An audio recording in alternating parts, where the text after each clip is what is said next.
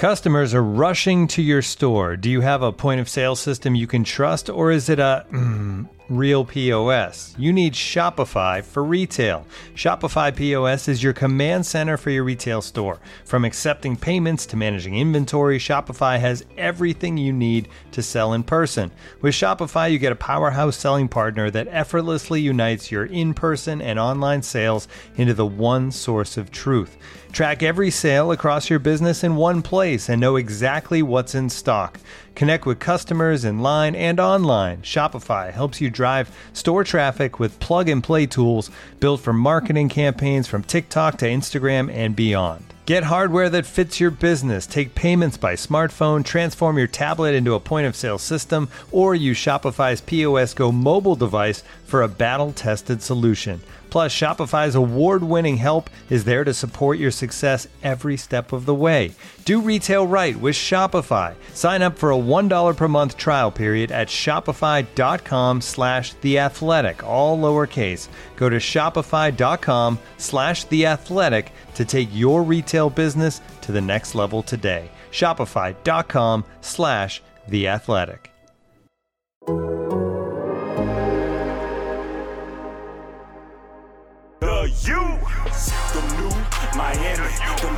Money, Raul from Hialeah, baby. I'm in my car, I'm driving around, I'm happy, baby. Driving around with the windows down, sucking back a couple of green lizards, baby. You know why? Do you know why, Money? Because Blake Baker is gone. Ding dong, Baker's gone, Baker's gone, the Baker's gone. He going to LS the Jew, Money, with Eduardo Orgeron. Yes. His name is Eduardo and his last name is Orgeron. He is officially Cuban for this act that he has committed on behalf of the Hurricanes. It's like the Japanese warriors, the samurais, when they pull out the sword and to do something honorable, to kill themselves, they commit the harikari. Whatever you do, like the Cubs announcer that used to call the games. Anyway, very good job by Eduardo Orgeron. Thank you for taking the Blake Baker away from us. He couldn't bake no defenses up. He couldn't bake no turnovers. The guy couldn't even bake pastelitos. He needs to go. His cafecito was sour. His chicken pot pie was dry. He did nothing right, Manny. Nothing. And now we got Manny Diaz back in charge, baby, at the helm, running the show, ready to bring the pressure and let everybody know that we still the Jew, baby. Okay? Have you seen the schedule, Manny? Have you seen the schedule? Listen, aside from Alabama, que Dios nos bendiga, I'm going to be lighting up 16 candles that day. Not like Molly Ringwald, but I'm going to be lighting up 16 candles to make sure that we go ahead and win that game against Alabama, man. If we win that game against Alabama, man. If we win that game against Alabama, man, we are going to the national championships. We're going to play Central Connecticut State, Guajiro University. We're going to beat the crap out of Michigan State, because they're not Michigan States anymore. They're half a state. They're more like a Michigan County. And then we're going to roll over Appalachian States. These people with the barbas, they got the long beards and the axes. They all look like Paul Bunyan's, but they can play football. We're going to beat them, Manny. We're going to beat them all. I cannot wait. Kelvin said 15-0, 13-0, 12-0. We're going 75-0 this year, Manny. I don't care if there's not 75 games on the schedule. We're going 75-0. Dale, you heard it here from Raul first. All right, welcome back. New episode of the Wide Right Podcast. I'm Manny Navarro, your host, Miami Hurricanes beat writer at The Athletic. It is Thursday night, January 28th, around 9:10 p.m., and I've got Kelvin Harris with me here to do this episode. Kelvin, of course, a three-time national champion with the Hurricanes, and a guy who's still very much plugged in with the not only the current players, but the former players. And obviously interesting development tonight, Kelvin, as the rumors about defensive coordinator and linebackers coach Blake Baker taking the job at LSU came to fruition. I heard earlier today, probably around 2:00 from our LSU beat writer, that it was going to be finalized. And sure enough, it was right around 5:00. And then LSU sent out an alert tweet a little while ago, sort of making it official on their end. I know you didn't necessarily blame Blake Baker for Miami's defensive struggles. I know you were a supporter of his and think he's a good coach. What do you think of his departure to LSU? And as far as maybe, what instigated this? How much of this do you think this is Manny Diaz thinking, okay, Blake, you need to go get a new job and we need you out of here. We need to hire somebody else, versus maybe Blake reading the tea leaves and saying, you know what, I'm not calling plays anymore. This is the better opportunity for my career. What's your reaction, I guess, to those questions? Ed Orgeron likes him. Okay. I mean, that's the only side of this, because doesn't really matter what Manny thinks or Blake. Coach O didn't like him. He wouldn't have a job. Right. So obviously Coach Orgeron liked him. Coach O. And look, there's no way. So basically,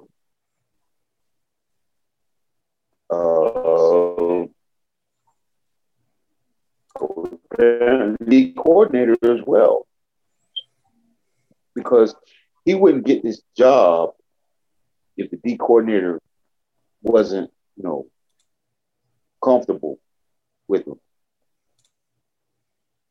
You're not going to bring a guy in to be the head of your defense and just saddle him with a guy he doesn't know. You know what I'm saying? And that's just an uncomfortable situation. And especially after the last couple of years with stuff that happened with Matt Canada, and then last year with Bo Pelini, I just don't see Orgeron letting that happen. That's just not how he operates. Now, I mean, he had gotten some pressure a couple of years ago, and he made some really good changes. Honestly, it kind of parallels to what I see what Manny does in the offseason. He went out and got Joe Brady, and he went back to the well this year. So, if you're staying in the same position, you're not getting better, because you're either going to get better or you're going to get worse. And, seems to me like they feel like Blake is perfect for their situation. I mean, he knows Louisiana. He's got DC. DC experience. I mean, it's a win-win for them. I mean, of course, our people think it's a win-win for us.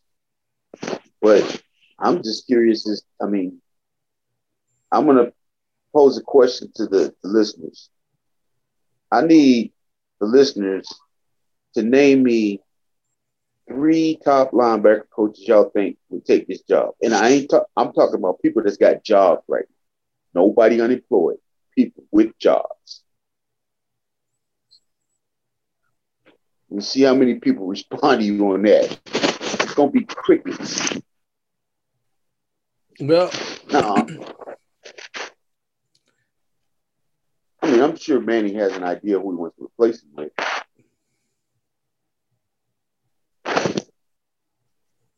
But,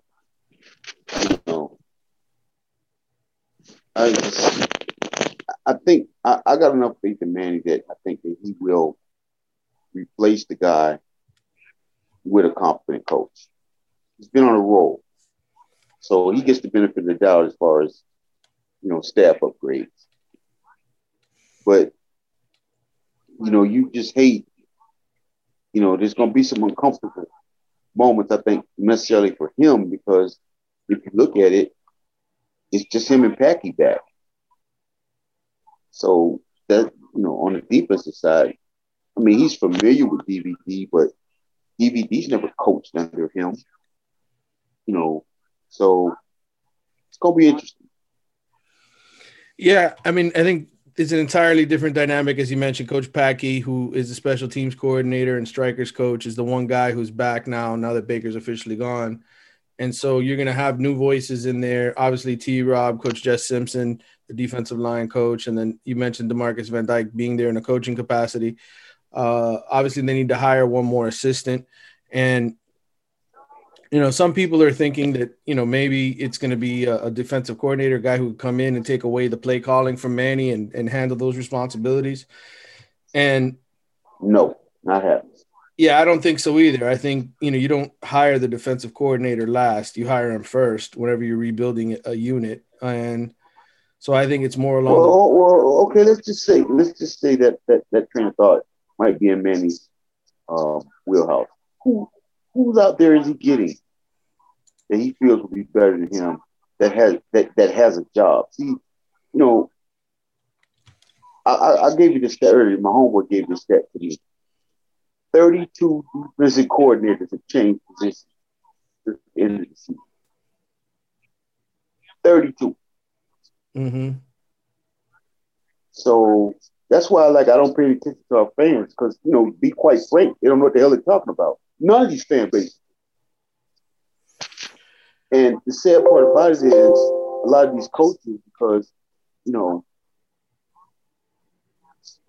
guys are living good lifestyles and they get used to it. And, sometimes it's hard to make tough decisions because a lot of these guys don't have confidence in themselves.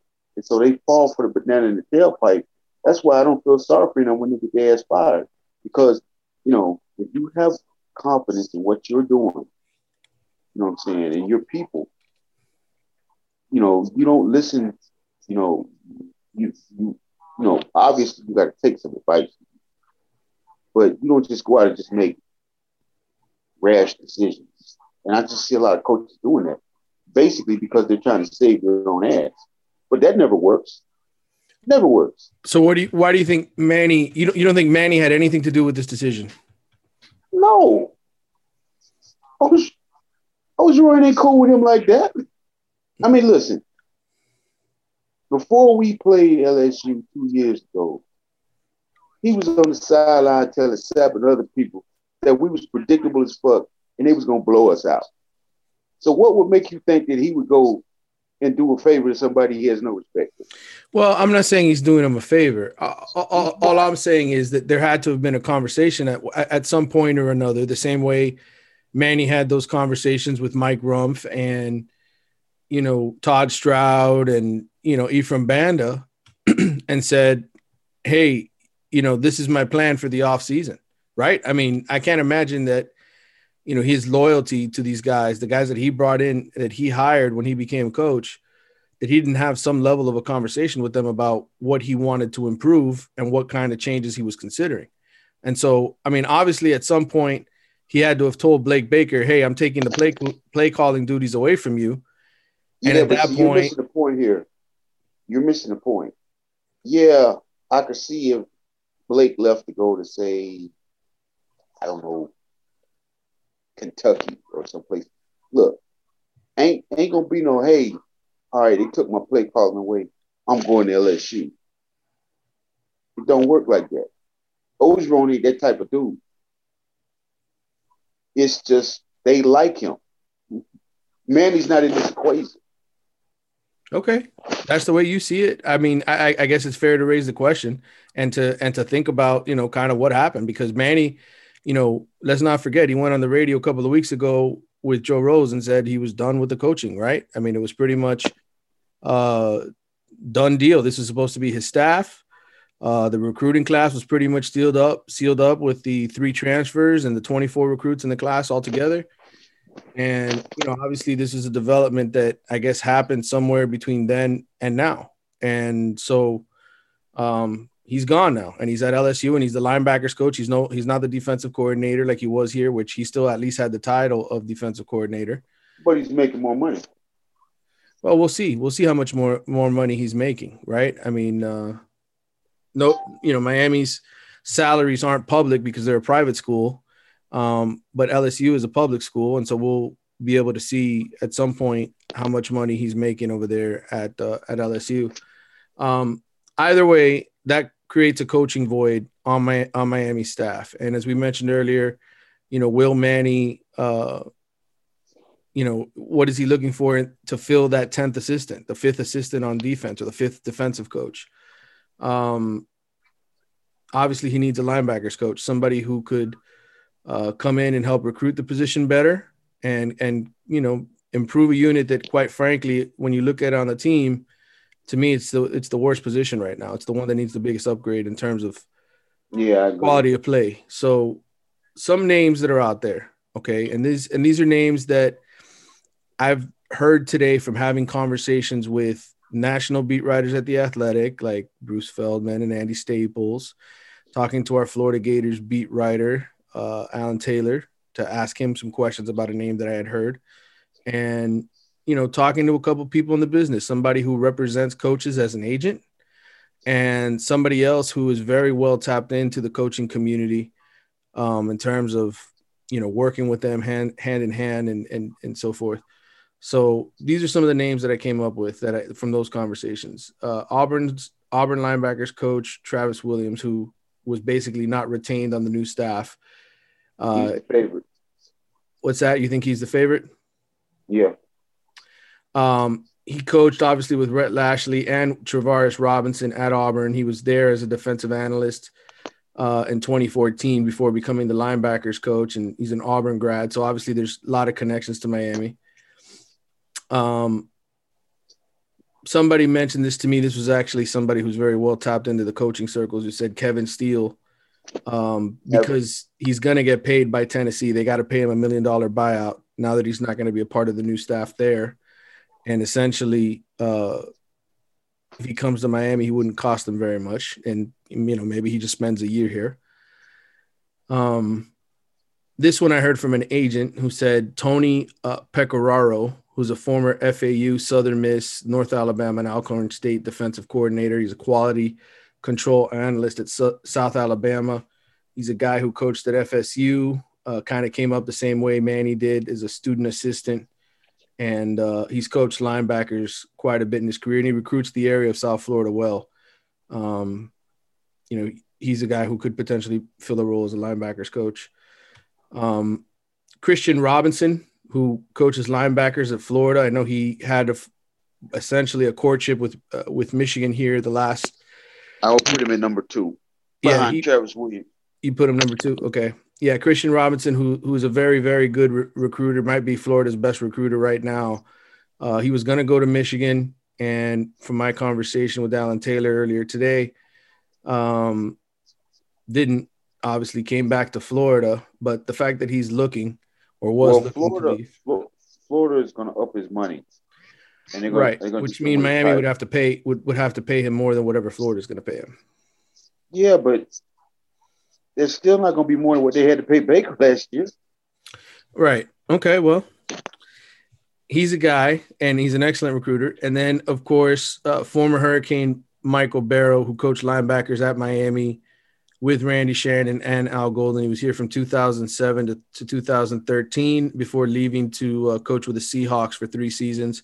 He's been out of football now for a couple of years, but, he's a guy that obviously loves the program.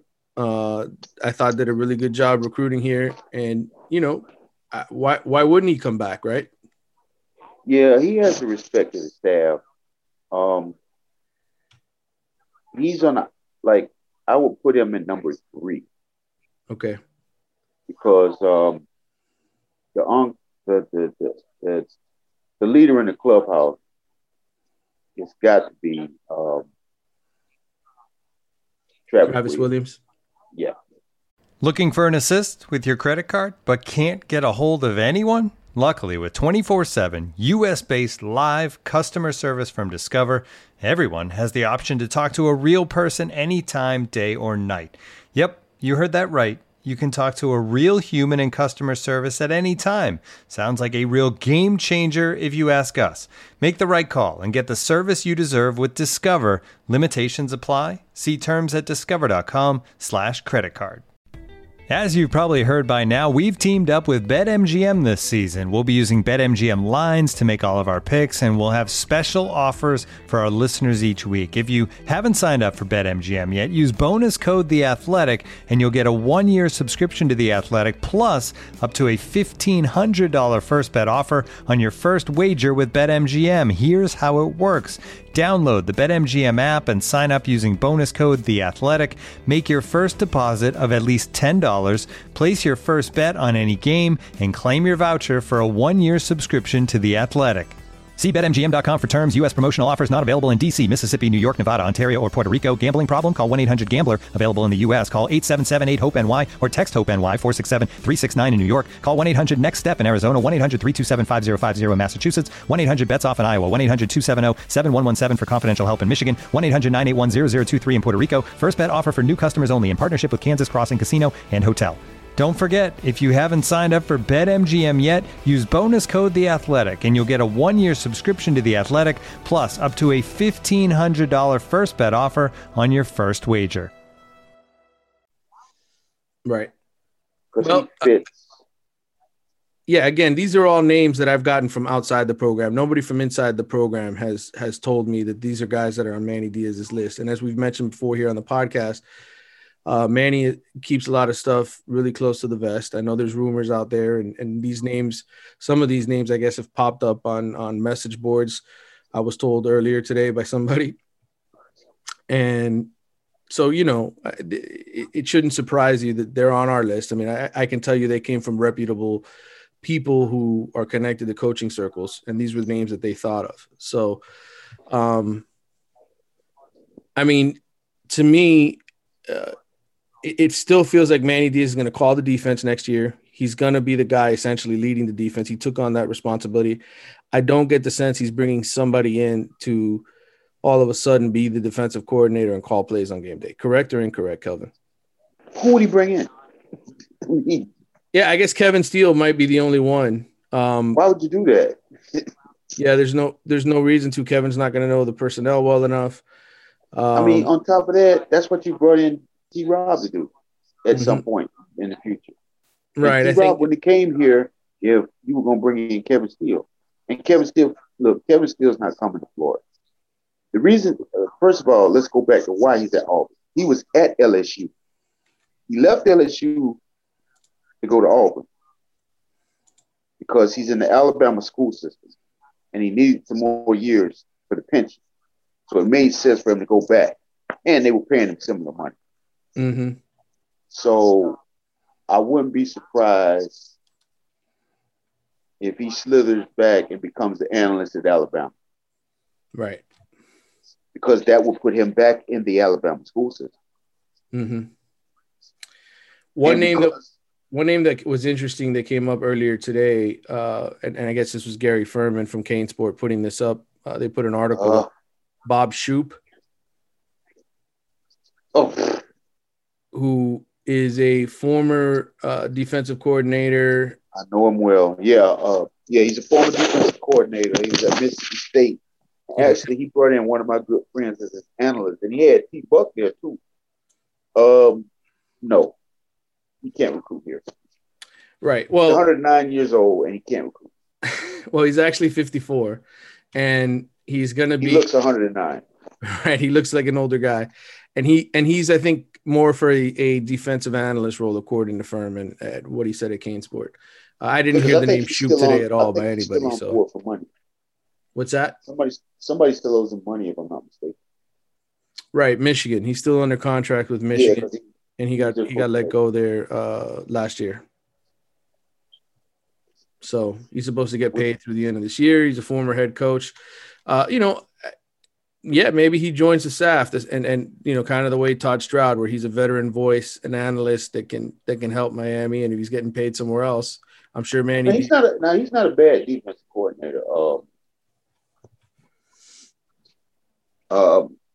My man really, he didn't have any problems with him. They got along pretty well. Just at the Mississippi State thing, the guy that came in to be coach of Mississippi State was like a fish out of water. He should have never, ever gotten that coaching. But, and so those guys on the defensive side actually rally around each other. But from what my man said, dude was a pretty good coach. Wasn't the greatest, but he was, the older version of Blake Baker. Right. he's got solid principles. A lot of this is basically personnel, but it's going to be interesting. I wouldn't be surprised if Packy becomes linebacker coach. That's going to make some of you people cringe. But I can tell you from one of my friends who's a head coach whose son played linebacker and signed with a Power 5 school, a Big Ten Power 5 school. These are words out of his mouth. He said, when they went to the Paradise Camp, the drills that Packy was teaching, his son used all summer and got him that scholarship. So he's fundamentally sound. And I think, everybody is all in the uproar over the linebackers last year. Right. Packy been here since day one, right? Mm-hmm. We had any problems before past year at his position? No. I mean, I think Anybody have any problems with Romeo Finley? No, the strikers have played well enough, right? They've given him a chance. I thought this past. Anybody have any problems with that's what I'm saying. Anybody have problems with Pierce? No. So I think the whole problem here is people is in their feelings, and then you get out of their feelings. Mm-hmm. Now I like the makeup of this coaching staff because, having DVD on the field, and I think as far as what people are telling me is a little bit more outspoken than what you got with Rump. Right. And he's a lot better recruiter. I mean, I hate to say that because Rump is a pain, but Rump, I don't think he really likes recruiting. And it's not just Rump, it's a lot of guys that don't like recruiting, which is why they don't like coaching college. Right. But we talked about that Rob, on the show. Yeah, T-Rob, he don't mind getting his sleeve, rolling his sleeves up and getting his hands dirty, which is good. Mm-hmm. So, well, I think I think one thing that could be easy is that T-Rob ultimately will be much more involved in the game planning, right? They could make him the game planner as far as defensive coordinator. Manny still calls the plays on game day. Well, I think Manny is going to be involved with all of it. But it'll still probably be the same group effort that it was before. And what I would like is to hear that Ed has input. Ed Reed? I don't know. Yeah, I mean, I don't know how much input he had this past year, but then the other thing was, he had the freedom to move around and do what he wanted. So, it's hard to say exactly how, what his role is, other than, in practice, making, observations and pulling Manny to the side, and the same thing in game, because I saw during games, Manny would talk to him quite a bit. But when you got a brain, and I sent DVD this message, like, hey man, you got to take advantage of this dude. When you get a chance, you got to holler at him, because it's like having Peyton Manning on the defensive side of the ball. You got to take advantage of that. Mm-hmm. And I think the continuity of this year's staff will be a lot better. I agree. I mean, look, when you're coaching amongst friends, guys that you bring in, guys that you were your former assistants other places, there is a level of comfort. Manny is making himself uncomfortable. He's bringing in guys he hasn't worked with. He didn't work with T-Rob. Yeah, he spent one season. Year. Huh? He did that the year before. I mean, he never worked with what's his name before? Enos. Right. No, obviously the offensive coach has never been a head coach, but I meant in the defensive room, right? There was that continuity of these were the guys that he coached with the majority of his career, guys that were with him in other places. Banda was with him, in other places. Baker was with him at Louisiana Tech. I mean, there were previous relationships. So you get to the point where maybe you get comfortable. And I think now, T-Rob, he's never coached with. Jess Simpson, he spent 1 year with him before he went back to the NFL. And then DVD's been on staff, but he's never been a coach.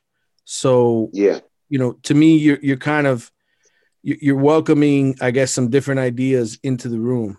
And that's primarily what we're seeing here. And whoever he hires, whether it's linebackers coach or who knows, maybe it's something else at this point. Maybe Manny just decides to coach the linebackers. I think you at least I'm getting a sense here that he's fine with sort of welcoming fresh ideas into the room. And Baker's departure ultimately welcomes the opportunity to have another new voice. And so we'll see what happens here in the coming days and weeks ahead. And, that was the big news. On top of that, just simply who's coming from the pros. Mm-hmm. And, interestingly enough, I could see Travis Williams getting this job, not just because he's familiar with Lashley and T-Rob, but because where was he at last year? Oh, he's been at Auburn for the last 7 years or 6 years. Who we played first game of the year? Alabama. Right. Exactly. You're right. Hey, I got some questions from readers I want to get to. We're going to talk about the schedule as well, because that finally came out today. But 15-0. Right. Maddox Sutherland sent this in. He says, any updates on former Las Vegas Bishop Gorman linebacker Pale Gayoteot? I don't even know how to pronounce it. The kid out of Las Vegas Bishop Gorman. Is there any possibility that Miami can still bring him in? No. Look, man, I don't know how many different ways I got to say this. I think Miami's done with their scholarships for this cycle. So whoever they bring in next. Well, they're done early for spring. Right. But after spring and in the summer, guys can come. Right. And then that would count towards the 22 total, correct? I think so. I think, anybody that enrolls in the spring counts this year, if I'm not mistaken. Okay, yeah. So they could potentially bring him in the fall, and then maybe even ask him the gray shirt for a year. I don't know how. No, they could bring him in the summer, and he counts next year. 22. Okay, so which means they'd only have 24 scholarships or whatever for next year, just like they did. Like this year they only had 24, not 25. So, all right. Well, whatever the case is, right now they can't sign anybody because they've reached the limit for this signing class. And I don't know what's going to happen with this kid out of Gorman. He still hasn't found a school. Obviously you'd like to upgrade the linebacker position, but I also think if you're going to wait until the fall to add somebody, it's got to be somebody who is ready to come in and play in this system. And he's ready to come in and play in this system. Otherwise you're wasting a scholarship. You're kind of bringing a guy early when you could just, wait. I think in this. Well, one guy I wish that we did have room for was the kid from Tennessee. Mm-hmm. He was a really good sideline guy. Now he could take on blocks probably a little better, but he made a lot of plays, and he made them in the SEC. So he's not going to be. Which kid is this, by the way? His name is T.O. apostrophe O. T.O. apostrophe O. That's his last name. 2020, something like that. Henry, he's number 11 for Tennessee. For Tennessee, okay. Yeah. He's not a big kid, but he played inside. Right. And he did a pretty decent job taking on blocks. Well, again, I think the ideal situation always is to have a guy in for at least spring. And if you're gonna steal from the next signing class to bring somebody in early and use a scholarship, that guy's got to be able to contribute right away, in my mind. Or he's got to be somebody so good that you can't let him go somewhere else. He'd be able to contribute right away. As a matter of fact, if he came in, even in the fall, Brooks would have to be on the team to beat him out. That kid's pretty good. Right. All right. A couple of other things here. This is from Jeffrey Cook, JPC867. With the release of the season schedule, what is the biggest possible speed bump for next season? Obviously it's Alabama, right? I mean, there's nobody as good as Alabama on the schedule. But I guess if you had to pick a second team, Kelvin, who is the next biggest speed bump? I guess it would be North Carolina. Right. For obvious reasons, they are the key to the Coastal Division. You got to be able to beat them to get to the ACC championship game.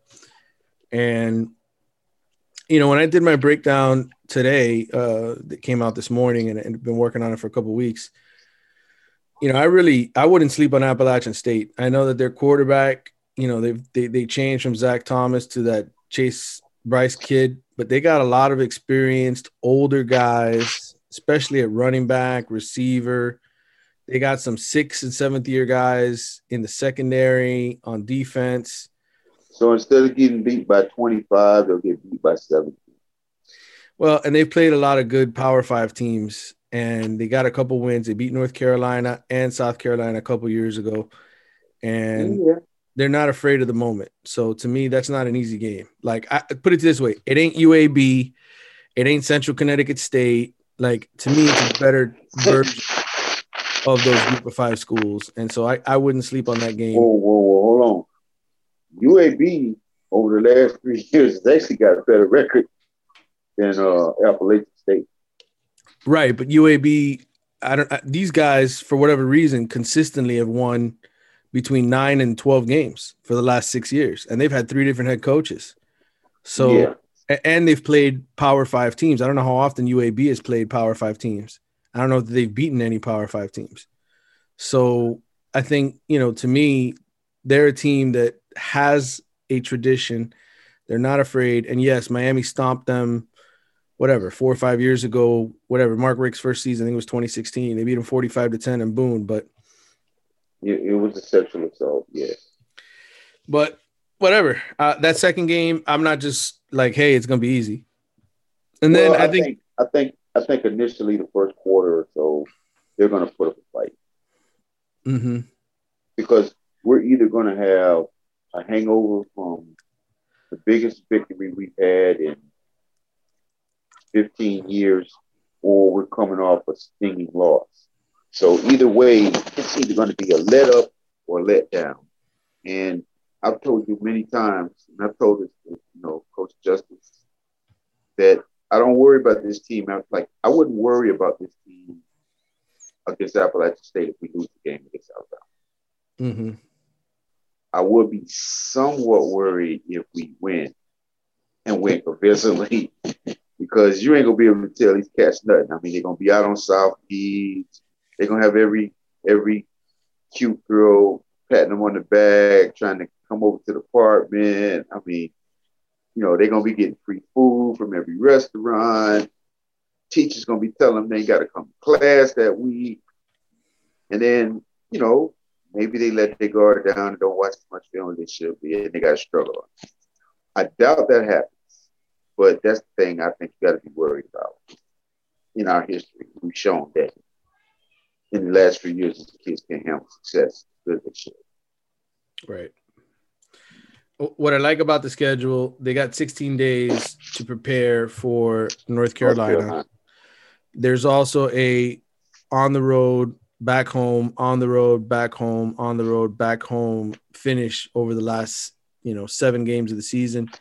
Yes, you're playing Virginia on 5 days rest after playing Central Connecticut State, but that's a game where, you should see nothing but freshmen and sophomores playing in that game. You should be able to rest all of your seniors and juniors and just let the young guys play in that game.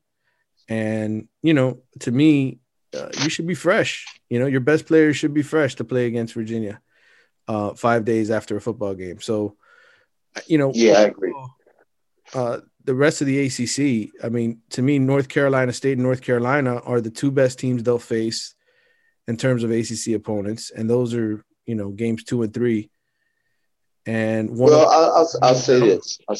Even though they look like they're down, we do got to go to Tallahassee, and it is our arch rival, and we have been kicking them in the ribs for the last 4 years. This might be the year that they try and punch back. Now they may punch and there's no fight to the punch, but I just don't. I mean, this is going to sound crazy what I'm about to say, but I have more confidence in Florida State than their alumni because they jumped off that ship right now. I mean, you got guys that are saying, hey, that's my school. I'm always support them, but like this past year was not fun. Florida State. It's like you see a little old lady coming down the street and you take her purse. It's like there's no joy out of that. It's like you're a monster. That's what it was like. The talk noise for the Florida State guys because there was no fight, and it's just no fun seeing a program like this because it's no fun beating.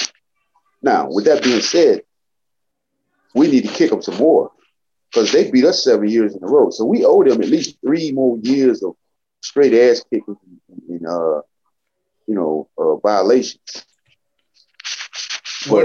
One of the things I included in my article today where I broke down all 12 of the opponents, Kelvin, was what the last 5 recruiting classes have been ranked. And for Florida State, you go back 5 years ago, they were 6th in the country. You go back 4 years ago, they were 11th. Then you skip ahead to the last 3 years, and they're 18th, 22nd, and 30th. So clearly, the one thing that they are encountering now is there's a lot less elite, quote unquote, elite recruits in there. The evaluation, I don't know. Jimbo took his foot off the gas after he won the championship. And when Willie came in, wow, I don't know what the hell with it. And I really like the guy that's there now. I just think that it's going to take him a couple of years. And lucky for him, FSU is broke. So they can't just scrap the whole thing in 2 years because Jack Nicklaus ain't going to give him no more money. And now, 2 pigeons bemoaning the fact you can stream DirecTV satellite-free. DirecTV gives you access to apps like Netflix and live sports right next to each other. I don't get it. Let me put it in pigeon terms. It's like that one amazing dumpster with the old fruit and cardboard all in one place. How am I supposed to keep up with illustrative metaphors when you are making me so hungry? Get live TV and streaming apps together without a satellite. Visit DirecTV.com. Requires high-speed internet-connected Gemini device and separate paid subscription to watch Netflix on DirecTV. Terms and restrictions apply. Right. Well, they did get Mackenzie Milton from UCF, and he's a kid who won his last 23 starts for the Knights before he had that horrific knee injury. And I guess they're counting on him to. I'm excited to around with the offense. I'm excited to see him back on the field for the simple fact that I actually had foot surgery. I was in the hospital watching the game when it happened, and nurse was in there actually talking about my foot and surgery. And as it was happening, I will never forget this. She's like, "Ooh, you might lose that leg." She said it just like that. Mm-hmm. And I was like, "Huh?" She's like, "Yeah, that's a compound fracture." And she started explaining to me, like, when you have a compound fracture, infection moves in quick. Right. And that's kind of what happened with Alex Smith. You know, in both cases, in Milton and with Smith, they recognized right away what was going on and they rushed him to the hospital. Mm-hmm. But in Smith's case, because he got grass got some grass and some dirt into the bone, mm-hmm. and it got infected. And it just, you have to see that short film, that E60 thing that ESPN did on Alex. I ain't gonna lie, it brought me to tears because when it shows his leg, you know, and Mackenzie Milton wasn't as bad, but he had, if I'm not mistaken, he had more surgery than Alex Smith did. And he was as close to losing his leg as Alex Smith was. Right. No, so, I mean, I'm rooting for him 11 games next year.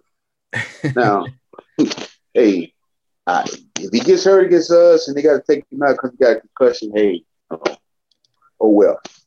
But I'm rooting for the kid. I think he's going to make them better, but they just lost so much, man. They lost a lot. Well, listen, just from the transfer portal, okay, they've got 8 players who have transferred in and 11 who have transferred out. And they lost like 5 starters. They lost Corey Durden. Corey Durden would have been their best D lineman coming back. Right. Corey Durden's at NC State now.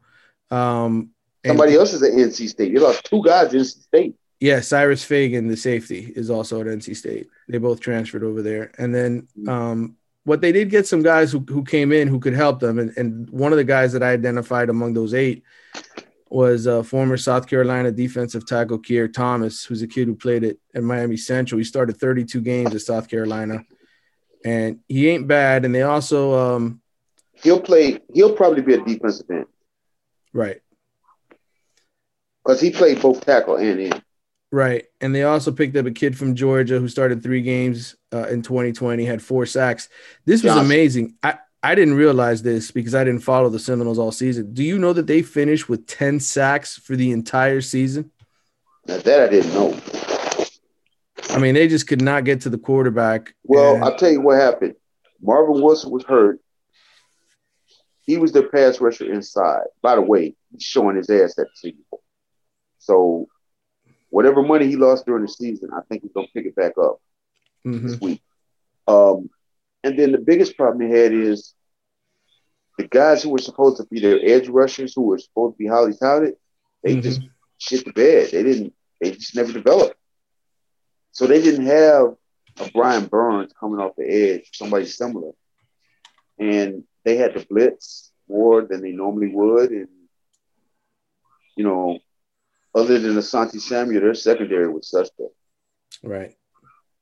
And well, you know what? What's funny is this: how you say that guy's name? The Narazadine guy. Right, the safety. He is lighting it up at the Senior Bowl. Yeah, I mean their defense had a lot of guys. Asante Samuel, who you mentioned, is going into the draft, and they finished 105th in scoring defense, 36 points a game, 97th against the run, 199 yards a game, and 95th in passing efficiency. Gave up 6.5 yards per play, which ranked 105th. I mean, that was horrendous, and that was with some good players in it. And now they're kind of scrambling to find pieces in the transfer portal. So as much as you might root 11 times for Mackenzie Milton, I'm pretty confident they're not going to win those other 11 times. No, they'll be lucky to win 6 games. If they go to a bowl game, it's a successful season. Yeah. And, you know, it's sad to see that because I don't have the vitriol for Florida State that I do for Florida. Listen, folks, Florida about to get it in their liver. And I'm going to enjoy every moment of it. Because Dan Mullen is a pompous ass. And the program, the Florida Gator people as a whole is a pompous ass. I just been waiting for this. I just can't wait because Emory Jones ain't that dude. Yep.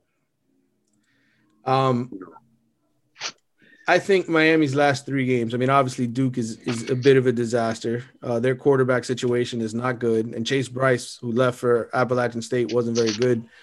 He got beat 48-0 by the Hurricanes. But the Virginia Tech is kind of like Florida State situation as well. They're 5-6, or coming off a 5-6 season.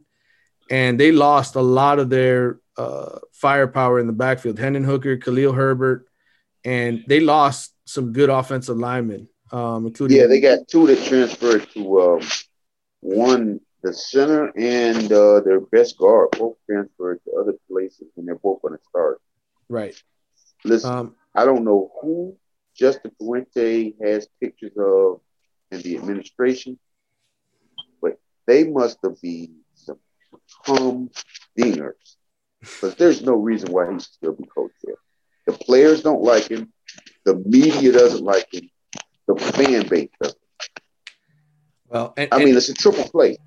And I would say the other problem with them is, you know, not only did they lose, you know, Hooker, who was the better quarterback of the 2, Braxton Burmeister is going to be the guy who probably takes over. In fact, he's the only quarterback on the roster with at least 10 college snaps or 10 college pass attempts. So he is the guy. defensively, they weren't very good last year without Bud Foster. They finished 82nd in scoring defense, 85th against the run, and 103rd in total yards. And they lost 4 key starters. Well, I'll say this. They're trying to make a transition in the style of linemen that they recruit.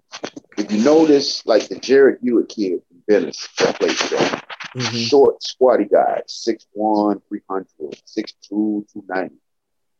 They're now going after the 6'4", 280, 6'6", 290 type guys.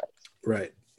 It's going to be 2 years. It's going to be another year this year, and then maybe next year you start to see a little difference.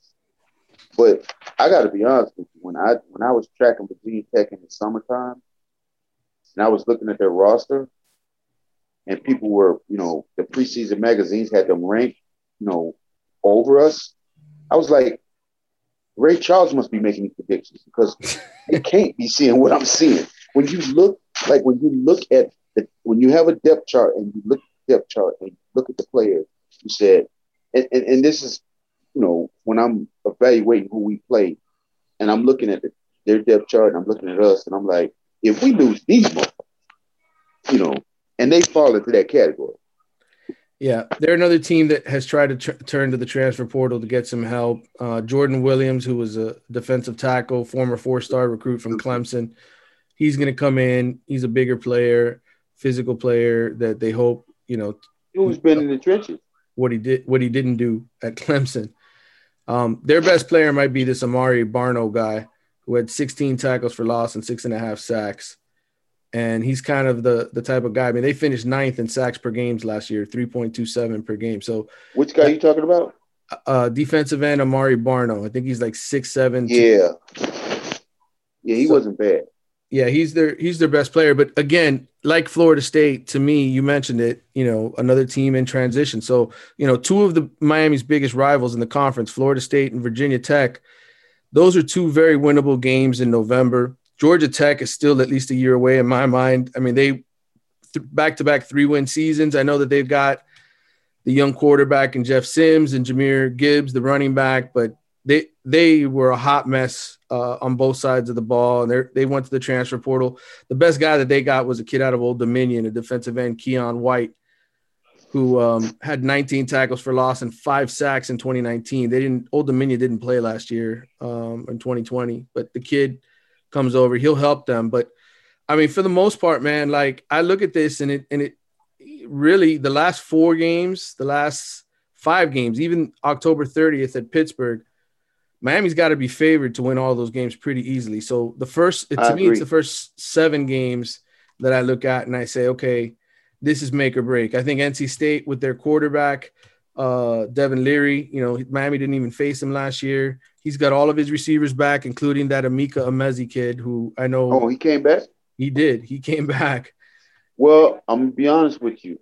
There's one addendum to NC State that I think could be big in their program. They lost George McDonald as the receivers coach. He's now at Illinois with Brett Bielema. Okay. And I can tell you this right now. There's a lot of discord and jankiness in the coaching staff. They're going to be better. They also lost their best player up front on defense, Alan McNeil, the nose guard. Yeah, and that's who Corey Durden essentially is going to replace. Yeah, that's going to be interesting. They got 12 of the team's leading tacklers back. So on defense, the guys who were productive for them, I'm not saying they were necessarily the best, but in terms of production, all of their linebackers who were highly productive. Peyton guy. What's that guy's name? Peyton, whatchamacallit? He's back. Well, both of those inside guys are back. Yeah, the top 12 leading tacklers. So to me, NC State, that's normally in years past, you would say, man, Miami's got to play a really good Florida State team, right? Like the crossover game. I feel like NC State has replaced Florida State, at least in terms of the challenge. Like 44-41, they have some receivers. That's what Miami beat them by in Raleigh last year. Like, to me, they're going to come down here and they should be formidable. They should be a good team. And that's going to be the week right after you played North Carolina on the road, which we know, with their quarterback, Sam Howell, that's going to be a tough matchup. But I think Miami should definitely beat Virginia. I think obviously Central Connecticut State is a great game to get a look at Jake Garcia and Tyler Van Dyke. Yeah. And then I would say Michigan State, I know they had 2 wins over ranked opponents last year, but I think they beat Northwestern and Michigan. First of all, let me explain something to you. They play Big Ten teams. I have no respect for them. Right. Yeah. Again, to me, Michigan State is just like Florida State and Virginia Tech, right? Well, they're going to be a little bit better than both of those teams because the redshirt freshman quarterback they have. Mm-hmm. I was like the kid that played quarterback last year for them, the Rocky Lombardi kid. Yeah, and I don't normally say this about players, because he's not a bad guy, but he's just utter trash. Mm-hmm. And they upgraded. He got hurt like the second to last game of the year, and he didn't play. And so they put in, say what this guy's name is. Remember this name, because I was really impressed with him at quarterback. He's a true freshman. He's a little taller. He's like 6'5", maybe 220. Hold on one second. Where is this guy? Peyton Thorne. Actually, he's only 6'2". Mm-hmm. And he's actually not a true freshman. Junior. Well, he came in and did a really good job. Mm-hmm. Well, they went out and they got the Temple starting quarterback, Anthony Russo, who was a 3-year starter. That's what I don't know if he's going to beat Thorne out. You don't know if he's going to be what? I don't know if he's going to beat Thorne kid out. Well, I mean, they brought him in. I mean, I tend to think, there's going to be a competition there. And then they also went out and got a running back from Auburn and another one from Wake Forest. They also lost 15 players to the transfer portal, like Florida State lost 11. I mean, this is a team. I guess what I'm saying is when you look at this schedule, I think obviously Alabama's 1, then you go North Carolina, NC State, and then probably Appalachian State. I would say those are the 4 toughest games. You should win at least the last 2, which would be, NC State and Appalachian State. Both of those are home games. And then after that, the last 8, I mean, Miami should be in great shape. I just think Michigan State, Virginia Tech, Florida State, all of those teams aren't ready to beat a team like Miami at this point. To be honest with you, I mean, I get what you're saying about Appalachian State, them being tough and all, but they're not in this competition. It boils down to NC State, UNC, and Bama. Those are the 3 games that we need to have our head on a swivel for. And then Pitt has lost too much. Georgia Tech is a year away. But let me tell you something. Georgia Tech's going to scare a lot of people, and they're going to surprise a couple of people.